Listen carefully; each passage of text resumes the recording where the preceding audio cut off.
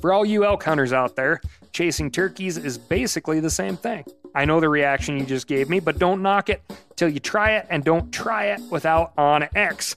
The Hunt app will not only help you find new areas on public ground, but I use it to find out landowner info to get permission on private ground that I see birds on as well. OnX Hunt has a special offer for you. Use code CAL to receive 20% off your membership at onxmaps.com/hunt and find more birds this spring. Hey, I just sat down with the owners and operators of Maui Nui Venison. They're on a mission to balance axis deer populations on Maui while giving back to the community and run a totally sustainable operation. For folks like me who want to get your own meat but aren't always successful, you can become a snack subscriber, get some axis deer sticks sent right to your door. Visit MauiNuiVenison.com. That's MAUINUI. venison.com and use promo code CAL for 20% off your first order. Outdoor adventure won't wait for engine problems. Things like hard starts, rough performance, and lost fuel economy are often caused by fuel gum and varnish buildup. Seafoam can help your engine run better and last longer. Simply pour a can in your gas tank. Hunters and anglers rely on Seafoam to keep their engines running the way it should the entire season. Pick up a can of Seafoam today at your local auto parts store or visit seafoamworks.com to learn more. That's seafoamworks.com to learn more.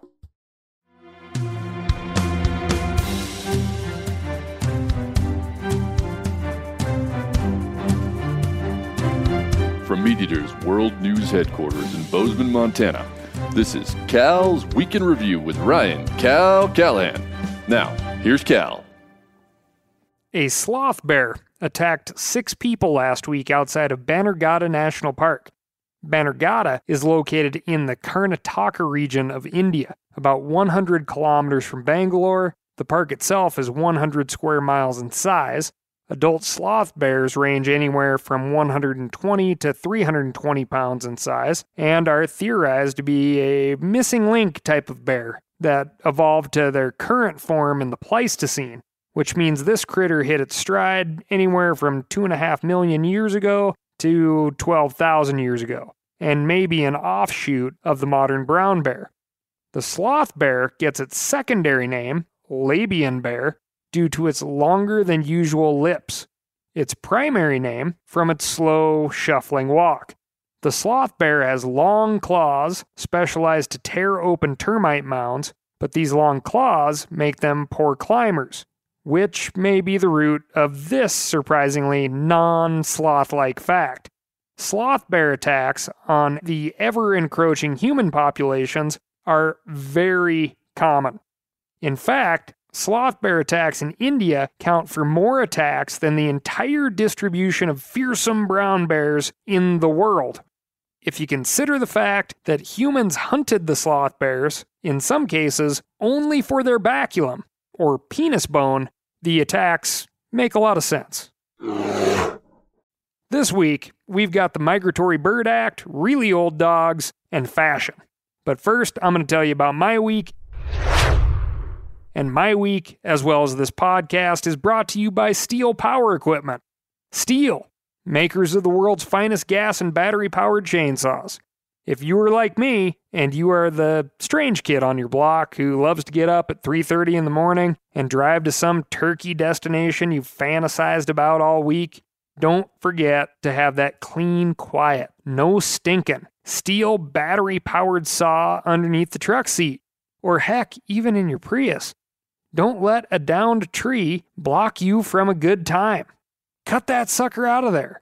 Go kill that wily old Thomas, then come back and have a nice little fire. Go to stihlusa.com and find a dealer near you.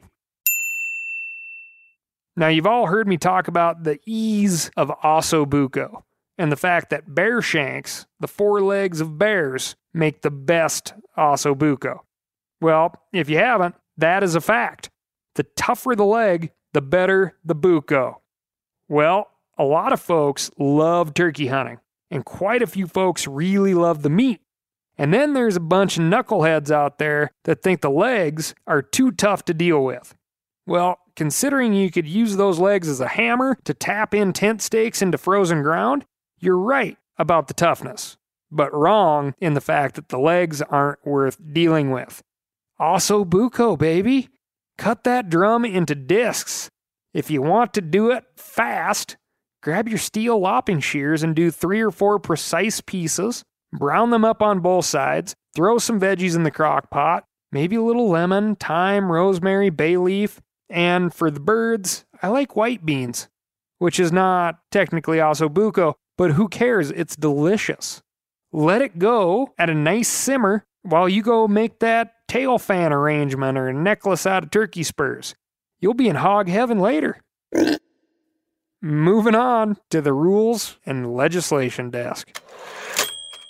The great state of New Mexico, the land of enchantment, signed into law Senate Bill 32, which makes it illegal to trap on public lands, and in so doing, made my heart hurt a little bit.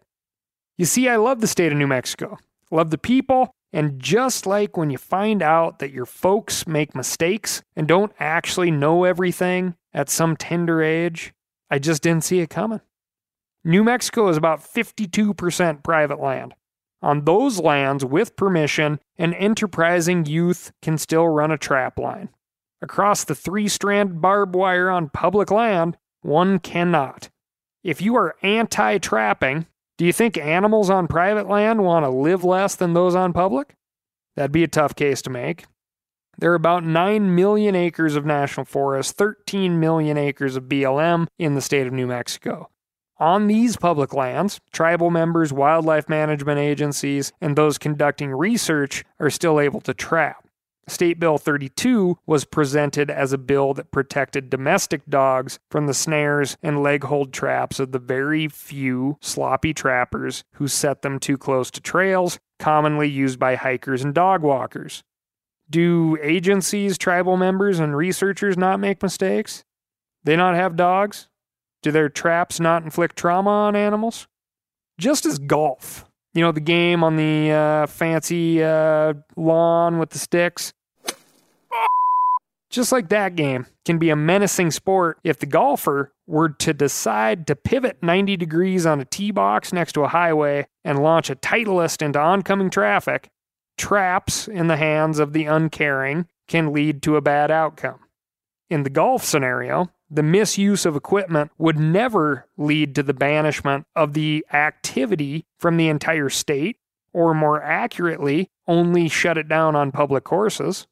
However, in the case of trapping, a few bad actors irresponsibly using traps were used as an example to condemn public land trappers on more than 22 million acres. The reason I enjoy my time in New Mexico when I'm tromping around is I do not see hikers and dog walkers all over those 22 million acres of public land. Sure, I see them where you would expect to see them, but there is plenty of room to go around. It's a land of many uses. This situation irks me, primarily as I find it dishonest. If you want to be anti-trapping, just be anti-trapping. Make sure you don't dress in the Southwestern style, though. You'll have to give up a lot of the fedoras and cowboy hats and belts and boots, and you'll always have to ask before you put your rump in that car seat, is this real or faux leather? At least then you're being honest, and that's fine. But don't make a case off of unleashed pets and the tiniest minority of trappers. Secondarily, this irks me, as I've said before on this podcast. This doesn't affect trappers on private land. Only public. We lean a little bit closer to the King's game model when we make legislation that only hurts those on public land. Over the weekend, I was hanging out with my old outfitting buddy, first outfitter I ever worked for, and we were going through some photo albums, and he was holding up a bobcat as a young man. And he said, "It used to burn my old man's ass that I could go out, just a kid, with some traps, and earn more money than he did." These were dirt poor folks out in eastern Colorado at the time. Colorado, as he likes to call it. And there's still plenty of those folks out there. And they're making a living responsibly off of a renewable resource. And this can be done in a way that, you can slap that catch-all word humane on there if you would like. A lot of this meat is going in the crock pot at the family farm even. Just chaps me a little. We can chalk that up to opinion and a lesson. Never did I think this would happen in New Mexico, but it did. Vermont, Oregon, Washington all have had or do have similar bills. If you are thinking, this can't happen here, look to old New Mexico. Next up, at the legislation, or in this case, rules desk, the Biden administration has announced that it will overturn a Trump-era exception to the Migratory Bird Treaty Act, a foundational 1918 law protecting threatened birds from hunting and other human activity. The Trump rule protected companies whose activities killed listed birds as long as the killing was unintentional, which really stuck it to all those businesses whose model is to go out and hit ruby-throated hummingbirds over the heads with sticks.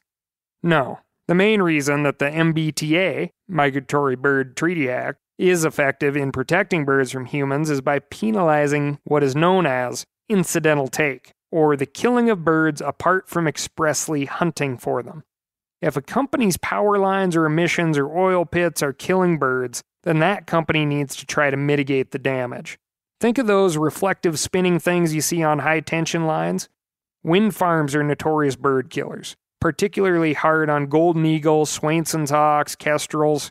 So oftentimes, to mitigate that, the ground around the turbines will be tilled or planted in a fashion to reduce the attractiveness of the area to those species. In short, we aren't talking about significant changes to business here. Most responsible companies build this into their operations or work hard with conservation organizations to do that. And so the MBTA only penalizes companies that don't put protective measures in place or show gross negligence that causes significant bird deaths.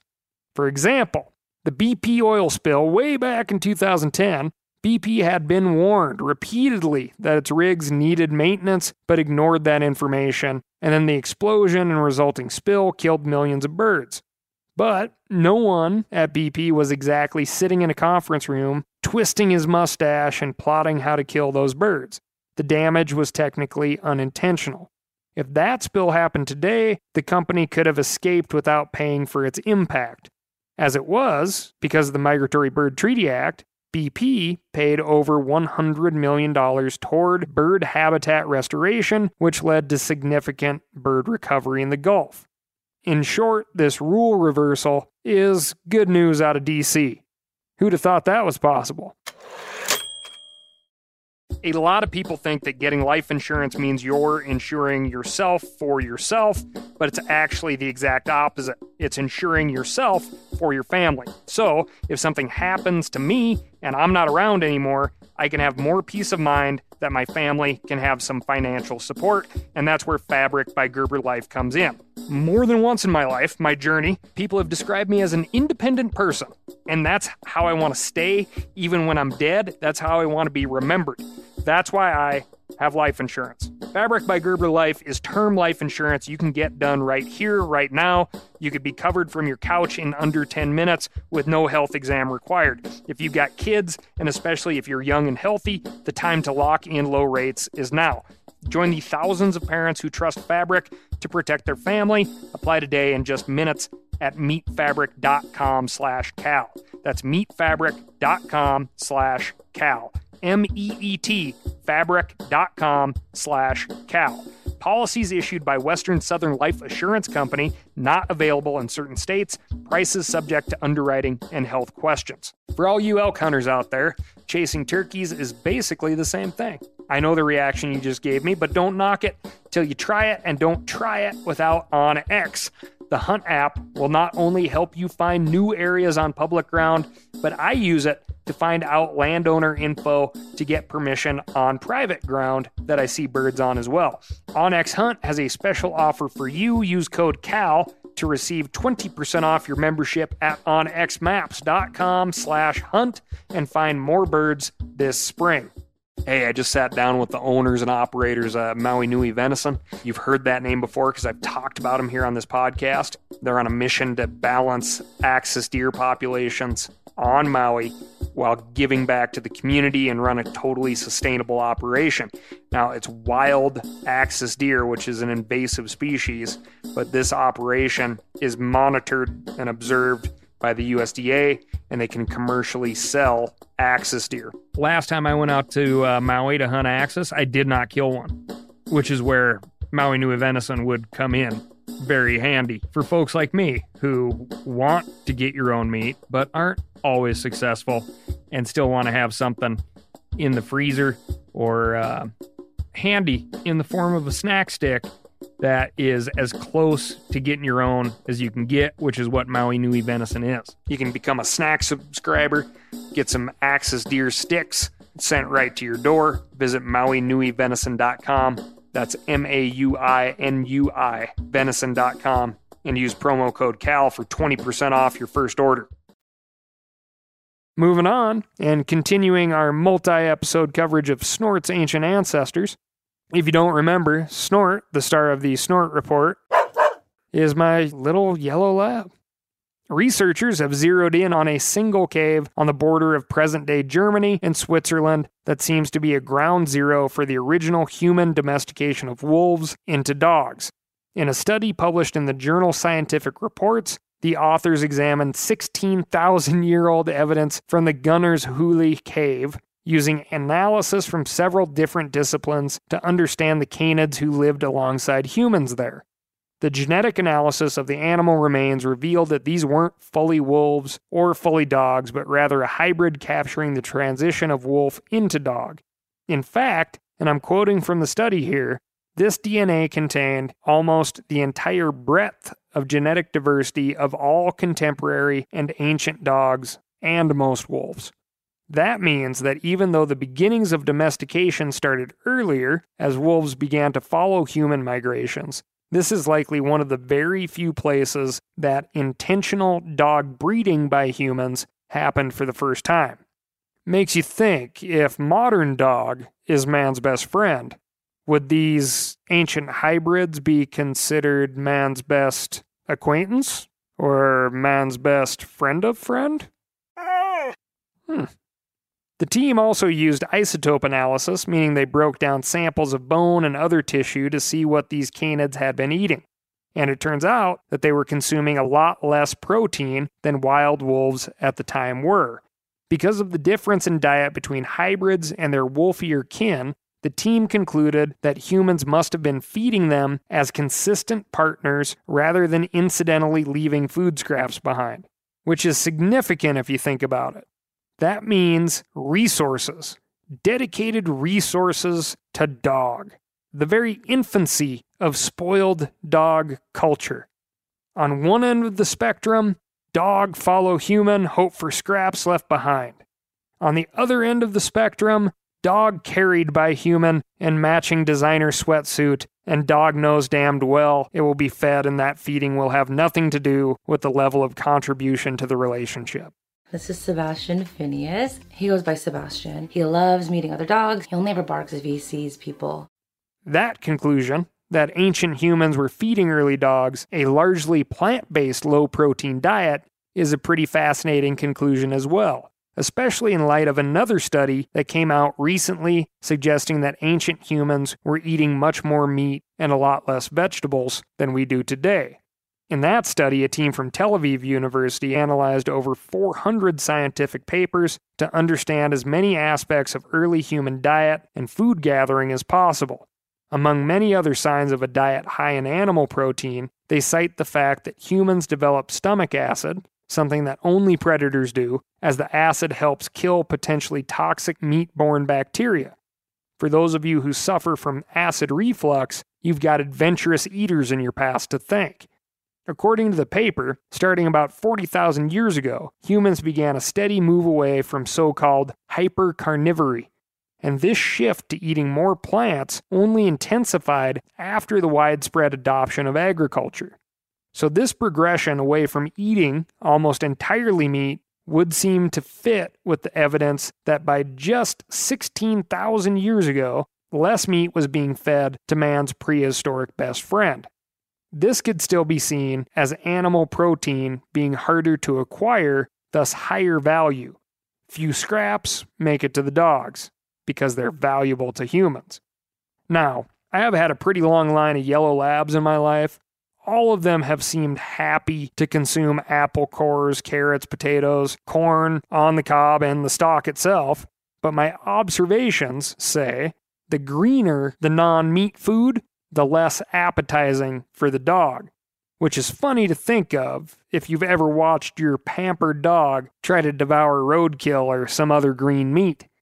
If you listen to the Meat Eater podcast with the fantastic Dr. David Meltzer, you'll hear him say dogs were the first domesticated animal on the planet, which is a fun thing to think about if you ever find yourself on a hunt, laying on the ground next to the fire with the dog next to you, staring off into the darkness.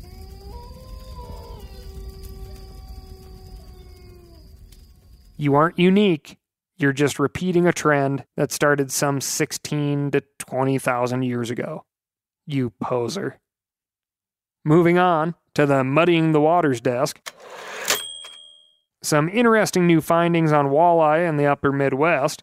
We know that rising water temperatures over the last few decades have spelled trouble for the cold water species. Usually, the warmer the water, the lower their growth rates and reproductive success. But it turns out that warmer temps might not be the only factor in play here. A team of scientists at Penn State has been examining the role of water turbidity in mitigating the effects of higher temperatures on walleye. Turbidity is a lack of clarity in water caused by sediment or other tiny particles suspended in that water. Just to get a little nerdier on this topic, you measure the turbidity of water by beaming light through your sample and then recording how much light hits a sensor positioned at a 90-degree angle to the light source. In clear water, the light shoots straight through. In cloudy water, the light hits the little suspended particles and scatters in all directions, so more light hits that sensor at the 90-degree angle. This technique is called nephelometry. And so the cloudiness of water is measured in nephelometric turbidity units, or NTUs. So now you know that.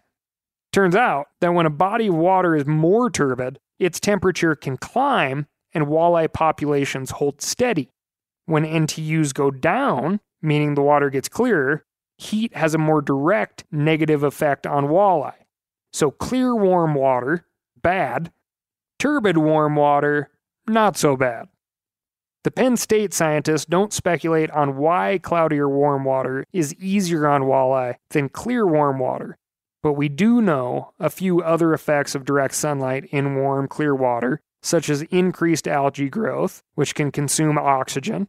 If you've ever spearfished, you know that clear water can be great for visibility but bad for getting within range of a fish. We also know that in systems with invasive zebra mussels, the plankton they eat clears the water. The absence of plankton isn't a big deal for mature fish, but for fish in the earliest stages of life, it is also what they eat. So when little fish have nothing to eat, they don't last long enough to be eaten by big fish, and big fish would have to travel farther in low oxygen scenarios with upped algae growth, meaning that clear water sure looks pretty, but it can be a sign that life in the ecosystem is dying out. And maybe I should have gone to Penn State. It could be that when temps rise in the absence of zebra mussels, plankton is more abundant. The water stays cloudier and the food sources walleye depend on are easier to find, which offsets the heat stress. Again, I'm going beyond the conclusions of the Penn State study, but one thing is for sure. It is only in a lab that one factor can be isolated as the cause of a particular phenomenon. In the field, there are always dozens or hundreds or millions of factors all coming together to create a certain situation. Moving on to the blue steel desk. The fashion industry may be riding to the rescue in solving the Burmese python infestation in the Florida Everglades. The fashion designer, Elle Barbado, recently unveiled a line of clothing and accessories made from the skins of pythons that she and her father hunted south of Miami. Barbado's dad sounds like my kind of guy. When he and a friend began to have success bagging pythons, he started skinning them and storing the hides without a definite purpose in mind. According to the fashion blog Days Digital, he told his daughter, "I'm not going to have Mother Earth pissed off at me for not honoring this snake's life and using every single part of it." Barbado, a designer who cut her teeth working on Kanye West's Yeezy line of clothing, started working with the snake hides, then added more that she had hunted herself. And this spring, she came out with her hunting-inspired collection, including a piece based on the kind of ghillie suit you might wear while going after gobblers. Incidentally, this isn't the first time that Kanye West-related fashion and the hunting industry have intersected. You may remember back in 2018 when the company that owns Realtree Camo sued West for pirating their copyrighted pattern for use on several items, including a pair of thigh-high stiletto heel boots. You know, I should dust off my pair of those boots. I got a ton of compliments on them. Get down, girl. Go ahead, get down. Anyway, the blog post refers to Barbado's python skin line as, quote, utilitarian. And although I will concede that her pieces may serve you better in the field than this spring's offerings from Louis Vuitton or Balenciaga, I don't think there's a threat to the traditional camo industry here. But if this trend were to explode in popularity, maybe we would stand a chance of bringing python numbers under control. After all, as we've discussed before, entire species of shorebirds like egrets and spoonbills were almost wiped out in the 1800s by plume hunters supplying feathers for the fancy hats of the well-to-do. At the height of the industry, plumes were worth more than gold. So, if somehow we could make python skin the must-have accessory for anyone who wants to wow the paparazzi at Cannes once quarantine is lifted, maybe we could drive the price of snake hides to the moon. Then, ambitious market hunters would descend on South Florida and solve the problem faster than the Python Bowl or any state of Florida marketing attempt ever will. Kim Kardashian, if you're listening out there, and I know you are, slide into the DMs and let's make this happen. That's all I got for you this week. Thanks so much for listening. If you're loving what you're hearing, be sure to tell a friend about Cal's Week in Review, but most importantly, write in to ASKCAL, that's Ask Cal, at themeateater.com, and let me know what's going on in your neck of the woods. Thanks again, and I'll talk to you next week.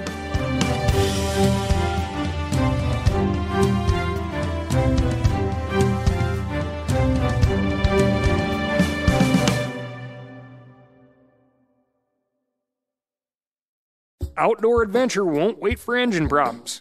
Things like hard starts, rough performance, and lost fuel economy are often caused by fuel gum and varnish buildup. Seafoam can help your engine run better and last longer. Simply pour a can in your gas tank. Hunters and anglers rely on Seafoam to keep their engines running the way it should the entire season. Pick up a can of Seafoam today at your local auto parts store or visit seafoamworks.com to learn more. That's seafoamworks.com to learn more. Hey, I just sat down with the owners and operators of Maui Nui Venison. They're on a mission to balance axis deer populations on Maui while giving back to the community and run a totally sustainable operation. For folks like me who want to get your own meat but aren't always successful, you can become a snack subscriber, get some axis deer sticks sent right to your door. Visit MauiNuiVenison.com. That's MAUINUI venison.com and use promo code CAL for 20% off your first order.